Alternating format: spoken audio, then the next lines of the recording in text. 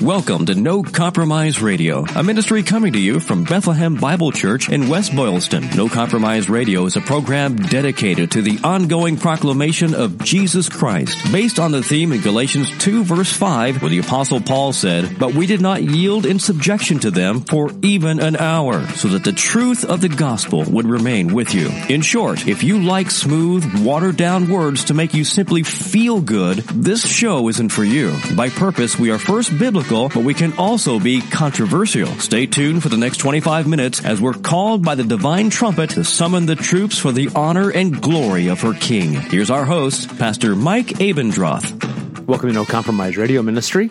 We just had a good laugh, Pastor Steve, off air, did we not? And it's a needful laugh. Any laugh is a good laugh these days. SBC, Schlepp Bible Church? Schlepp it. Schlepp What it all the is way. Schlepp Yiddish? I believe it is. Okay. How many Yiddish words do you think you know? Too many is the correct answer. Two. Many. Well, we are glad to be on the air today, and our responsibility and privilege is to talk about the Lord Jesus and to try to encourage you. And I think we can have some fun sometimes, can't we? I don't know if that's permitted. I mean, with some of the stuff that I've had to deal with in the last week, not only personally for some health issues, but also just other I have my own sin issues, and now as pastors, we deal with other people's sin issues. The last 10 days have been quite a doozy in my mind, and so we have to have some fun once in a while. I think people, it's so funny that you say that, though, because I think people tend to underestimate how many times have you heard, how easy this job is, right? You have it so easy. You just show up on Sunday and you talk for 45 minutes. That's it. So this last Sunday, Steve, I talked for 45 minutes times 2, and then I talked before the service, in between the two services. And then there was a nice young couple that have come to the church a couple times, and so we invited them over for lunch. And everybody seemed to have fun, and they were all talking. Of course, Luke and my kids are in town, and so I just walked back to the bedroom, turned on the fan, and took a 10-minute nap and came back. I don't think anybody knew. Thanks for coming. I'm going to go get some snoozage. And it's interesting, maybe this is how we'll start the show, and we do have a plan here, but I talked to the young man, and he basically said, I've never really heard preaching like this before. Right? When we're just used to living in a high view of God, verse by verse, textually driven world, and then somebody, maybe is it a seeker-sensitive TED Talk, who knows what kind of church, every sermon's kind of just here's a verse and then that's it. And so I guess here's my first question. Why do we do what we do? Methodologically, philosophically, when it comes to teaching the Bible? Why do we do what we do? Well, I think there are a number of reasons. One is, just even with my background, where people would just talk about their experiences in the Mormon Church. My experiences are not really all that edifying, and they're not what the Bible commands us to do. Paul wrote to Timothy, he said, preach the word. So we want to preach the word. We preach the Bible. We want to preach the entire counsel of God, right? And so how do we do that? Well, we do that by going verse by verse by verse. And there's a good reason for that. I mean, there are many good reasons, but one, I think, is because it removes us from the process, per se. I mean, in this sense, we don't get to ride our hobby horse and choose whatever we want to talk about. And, the topic du jour, we have to go to whatever is next in the text and focus on that. And it stops it from being Mike's church or Steve's church or whatever. And it brings the focus back to the Lord Jesus Christ. Steve, as you were talking, I was thinking about Jeremiah chapter 23. False prophets, people that won't preach the word of God, right? They preach themselves or their own kind of mystical divination. When one of this people or a prophet or a priest asks you, what is the burden of the Lord? Right? If somebody comes along and there are these false teachers, you shall say to them, you are the burden. And I will cast you off, declares the Lord. As for the prophet, priest, or one of the people who says the burden of the Lord, I will punish that man and his household. And the whole point of this issue in Jeremiah 23, some people don't preach the Word of God. They preach anything but. And so maybe that's a good lesson for all of us. We have a message from the Lord, and we need to proclaim it to people. It's an excellent lesson. So I think what this guy was saying is, oh, you know what? I'm just not used to having the text rule everything. Right. And by the way, don't you think, Steve, when that does rule the way you preach, I know this is subjective, but I feel much more authoritative. I feel much more confident. I think I have somebody's message, and so I just deliver it. Well, I mean, if somebody says to me or to you, at the door, oh, thank you for today's message, I always just find myself thinking, it's not my message. Yeah.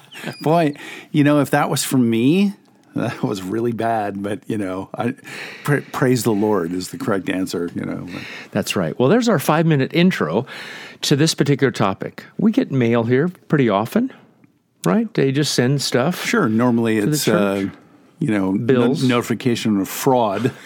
We've received those. I just got another one last week. Somebody's claimed unemployment for some person's name who doesn't work here. It's like Mary Lou, Jenner or something. Well, I mean, pretty much anybody's name doesn't work here. It's me, you, and dog named Sue. Yeah. So we get a letter to Bethlehem Bible Church, and it's got the address of the church, and then it says it's written to Executive Officer Michael Abendroth. I did not know I'm an executive officer. You're the second in charge. That's what the executive, right? The commanding officer is in charge. That's right. Yep, that's right. And so then I opened it up, and it's a letter from a lady named Christine. She lives in Leominster, Massachusetts. And here's what she says. Dear Mr. Abendroth, my name is Christine, and I am reaching out to local businesses as part of a community service. She's got her finger on the pulse. I mean, they must be auto-generating this somehow, right? Seriously, this people don't know why you're saying that, but they're going to find out real soon.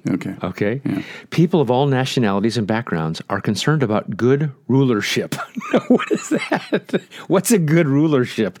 Is that when the governor of New Mexico says you can't go to a grocery store, or Pennsylvania governor you can't buy alcohol? Is that good rulership? Or when they say in Pennsylvania you can't have more than 6, or Oregon it was, can't have more than 6 people. If you do, the police are coming to your door. Snitching. In 2009, a United Nations publication said that bad rulership increasingly being viewed as one of the root causes of evil within our societies. During the entire month of November 2020, Jehovah's Witnesses worldwide are participating in a campaign to help people become aware of a government that will make a true difference. So and then inside of this letter, we receive the Watchtower tract from the Bible Society. All along the Watchtower. I like Hendrick's version. So maybe in honor of Jimi Hendrix, we should read this upside down, since he's the left-handed, he played the guitar left-handedly. I don't think that will work. It will make a lot more sense, most likely. But the cover of the enclosed issue of the Watchtower asks the question, what is God's kingdom? Worldwide, millions of people daily repeat the phrase, thy kingdom come, in what is commonly known as Our Father or the Lord's Prayer. Is that known as Our Father? Among Roman Catholics. Oh, okay. All right. Though the term kingdom is not commonly used in everyday speech, I always use fiefdom instead of kingdom. I kingdom all the time, because my wife will say something, my Lord, what would you have in your kingdom today? I'm sorry. I don't know why when I laugh on the radio, it sounds like I've got the smoker's cough. Enclosed magazine will answer 6 questions about God's government and what it will mean for mankind. I'm offended. It would be humankind, sir. I'm available to answer any questions you may have regarding the beliefs, practices, and activities of Jehovah's Witnesses within the community. My contact details are included above. Wow. Well, you know what? At least they have the courtesy to, tell you who they are and to actually proclaim what they believe in spite of the fact that it's doctrines of demons. It's true. It's true. Well, when I think of doctrines of demons, what is that passage in 1 Timothy chapter 4? Paul is writing to Timothy, his understudy, or as S.O.S. Johnson says, his legate. His legate. His legate. Now the Spirit expressly says that in latter times some will depart from the faith by devoting themselves to deceitful spirits and teachings of demons. Now here's the interesting part. It's not like the demon shows up to teach. The demons use people through the insincerity of liars whose consciences are seared, who forbid marriage and require abstinence from foods that God created, etc. And so while we strive to teach God's word and proclaim that truthfully, if you're going to teach its justification by works, or you teach that Jesus isn't the eternal Son, then it's a doctrine of demons through you. I'd hate to be that person. I wouldn't trade places with them. No. How similar do you think the Mormons are, Steve, to the Jehovah's Witnesses? And why I'm asking that question is, let's say there are people listening and they're like, well, what's really the difference, and do I really have to study both of them to figure them out, or is there a common denominator so I know I can just get to the gospel? I mean, there are a lot of similarities. You know, they believe Jesus was a created being. That's one. They believe in extra-biblical revelation. That's another. They believe in work salvation. You know, I mean, so they have those basic. But one of my best friends when I was growing up was a Jehovah's Witness, and there are a lot of differences too. I mean, I didn't ever find myself thinking about Mike was his name, and thinking, you know, gee, we are so close in our beliefs. I mean, the only thing we really had together, because our friends were funny. We would joke around with each other about a lot of things, including race and religion. And when we talked about religion, it was always the Trinitarians versus us. You know, we were on one side and they were on the other. Did you think that way? I mean, you're talking about it now as Trinitarians, but what about then? Yeah, but I mean, I didn't really, I just thought that Trinity was a weird idea, you know, because I'd never heard of it. You know, so. Speaking of weird ideas, as I'm looking at this Watchtower tract, they always have the weird pictures of God. Weird of Jesus violating second commandment, weird of like God on some kind of throne and this, that, and the other. Don't you find that kind of weird? Well, yeah. I mean, I find most things about it weird now, you know. Right. I feel like getting my crayons out and coloring over this or something. When I was a kid, anybody that I would color, including Batman, I would put boots on because I love cowboy boots. So I would just make boots on Batman even though he didn't have real boots. Aren't you glad you're listening today? You're learning so much about Pastor Mike, cowboy boots when he was a kid. So, Steve, how about this? Let's boil it down to what you were talking about Trinitarian before. What about works versus grace? What about trying to receive the favor of God and forgiveness through belief and then works? Why is that so damning? Well, it's damning because what we're really saying is the work of Jesus Christ isn't sufficient. You know, and we see this in a lot of different religions, whether it's even something as mainstream as Catholicism, or even in some Christian thinking, right? Where maybe Jesus, his death, gets you up to neutral, and then you have to work the rest of the way. But it's that kind of thinking that where you just go, wait a minute. When Jesus said, "It is finished," what did he mean? Did he mean it's partly finished? Or here's the torch, I hope you can make it? What did he mean? Mm-hmm. That's an excellent point. I've been reading Galatians regularly this last week, and Paul understands that these Judaizers, they're thinking that Jesus is the eternal Son, that he's divine, that he's the God-man, that he was raised from the dead. I think they've got a view of Christ that would be pretty good until they say, you know what, but the way we receive the benefits of Jesus is by faith and trust, faith/trust, and doing the works. And it destroys the whole thing. And then Paul says, well, you're damned. So it's almost like you can have the right Jesus. He's this conquering king over sin and death and hell, but I'm going to receive his benefits by I need to help him a little bit. That's what you were saying. Right.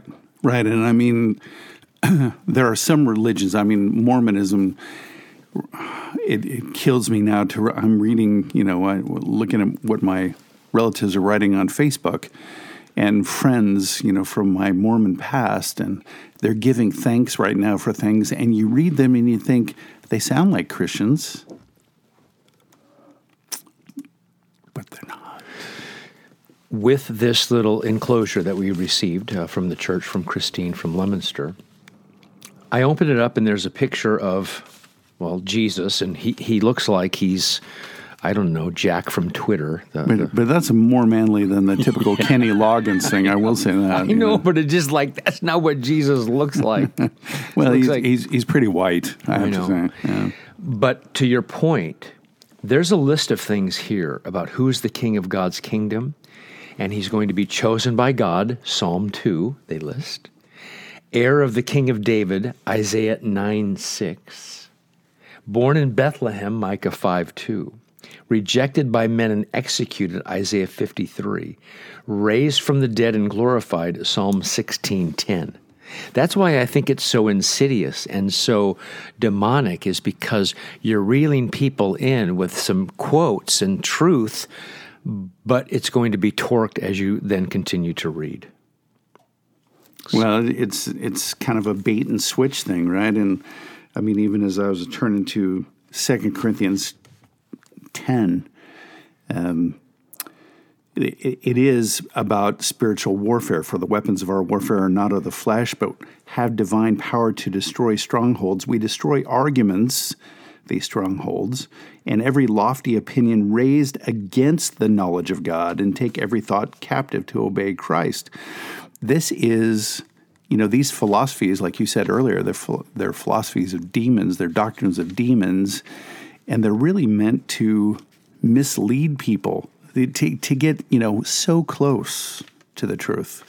But then they steer you away into what your heart wants anyway. Your heart wants to work because you want to know that what you have done is pleasing to God, right? We want God to pat us on the head, as it were, and to say, "Well done," good job, Steve. Well, Steve, as I look through this little magazine that they sent us, there's those verses about Jesus, and then instead of talking about reconciliation, propitiation, right, how he has to be a representative and substitute, they start doing some really weird things. They talk about, Jesus cared for people, and he taught us, what it means to love, and then it moves straight into perfect health you get, peace and security, meaningful work, and a clean environment.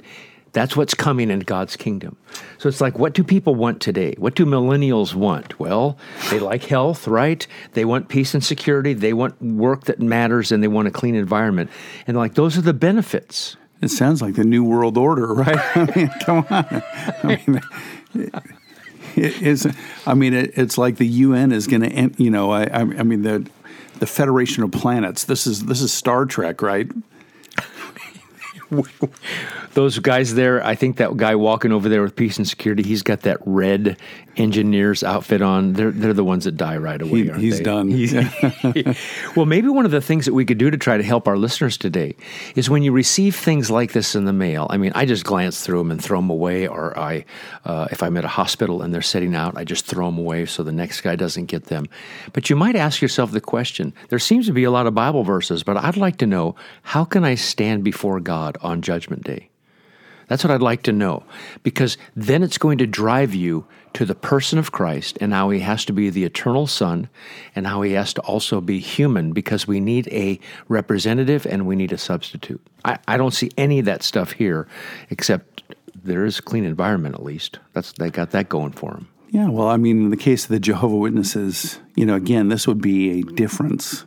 If they believe, and they do, that he's the Archangel Michael, right, then he can't be a substitute for us.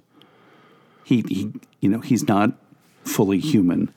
He wasn't actually human.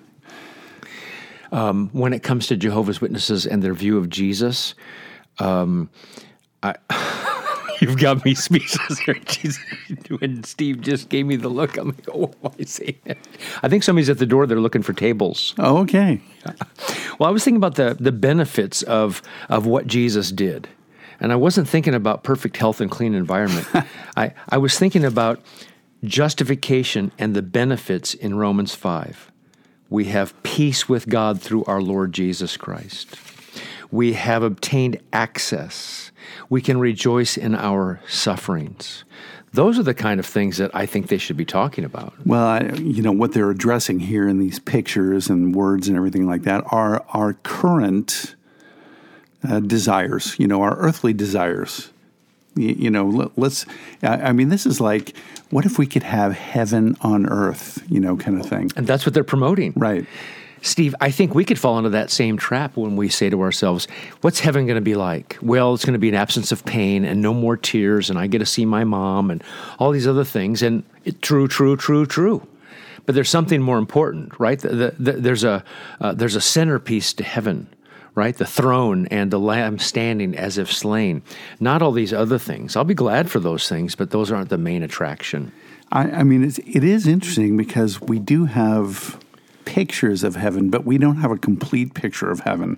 And so we're want to fill in those pictures with our own ideas. And what I typically hear people or see people portray heaven as is what? Just a better earthly life. And I don't really think it's going to be, I don't think that's what it's like. I'll have an endless supply of Coke Zero. I don't think so. Steve, as you were talking, it additionally struck me with all this stuff and these perfect families and everything else, and they're walking and talking and all that. It says one of the things about this great kingdom that God's going to accomplish is the wicked people will be removed. Oh, they'll be removed. And what's so interesting to me? Why in evangelicalism and why in these false cults as well, why do we hear so much about unrighteousness and so little about self-righteousness? I think we should preach against unrighteousness, obviously. But what about self-righteousness, which from the human perspective, it damns more because then you say, I have no need for righteousness. Well, it's pretty easy to fall into that, right? Especially as you're obeying things and you're thinking, well, this is the world I want. These other people don't want it. They must be bad. How shocking is it when one of the things in God's kingdom is going to be abolish false religion? I know. What? You mean no more idolatry? I thought we were going to be able to do that forever. Religions that have taught lies about God and that have made life difficult for people will be gone. The Bible portrays false religion as a prostitute. Its destruction will come as a shock to many. The first section, there's lies about God but have made life difficult for people. Like real Christianity, and you're going to suffer. It's God's will for you to suffer. Well, and what makes life difficult for people? The idea that they can never measure up to God, in His perfection. Uh-huh. So they have to keep trying harder. That's why they're going to muzzle us in the future. But what are these people doing? They just keep putting burden and burden and burden on people, right? Even during a pandemic. You have to find a way to get the gospel out, the gospel of Jehovah's Witnesses, or you're not being faithful, and you won't reach the highest kingdom. 144,000. Yeah. There's a lot. It's already sealed, by the way. They're talking about a glass ceiling, Glass 144,000, and you can't get in. What's the show where there are some dudes in a world that's encapsulated or something, and they can't get out? Yeah, you mean the movie, The Truman Show? Truman Show. Yeah. I was started to watch it. I thought it was a documentary about Truman Capote's show, but it didn't. Survey said. The only time I ever watched Jeopardy or Family Feud, it's on at the gym nonstop. Family Feud? Yeah, over and over and over. I don't care for that. The other thing I think of, Steve, when I watch Joe Osteen or think of almost every other religion that's a false religion, I not only think works, but I also think theology of glory. And that is to say, theology of suffering. Jesus, it's through the cross, then He's glorified. Satan said, no, go for everything good now, and then, bypass suffering. And when I watch Joe Osteen, I just say, theology of glory. I read this. It's all this perfect environment, clean, meaningful work relationships, and I think theology of glory. If only we could have that right now. The perfect world. We want the world, and we want it now. We want the airwaves, baby. I know. Well, if you talk to a Jehovah's Witness, my main advice to you is ask them, do you have any good news? And they're going to talk about work, and then you're going to tell them about the work of Christ. Because they have bad news. I know, knocking at the door with strychnine bad news. I don't want any bad news. Give you some more law, right? We don't want law. We want grace. We want sufficiency of Christ proclaimed, his life, his death, his resurrection. Amen. No Compromise Radio with Pastor Mike Abendroth is a production of Bethlehem Bible Church in West Boylston. Bethlehem Bible Church is a Bible teaching church firmly committed to unleashing the life-transforming power of God's Word through verse-by-verse exposition of the sacred text. Please come and join us. Our service times are Sunday morning at 10:15 and in the evening at 6. We're right on Route 110 in West Boylston. You can check us out online at bbcchurch.org or by phone at 508-835-3400.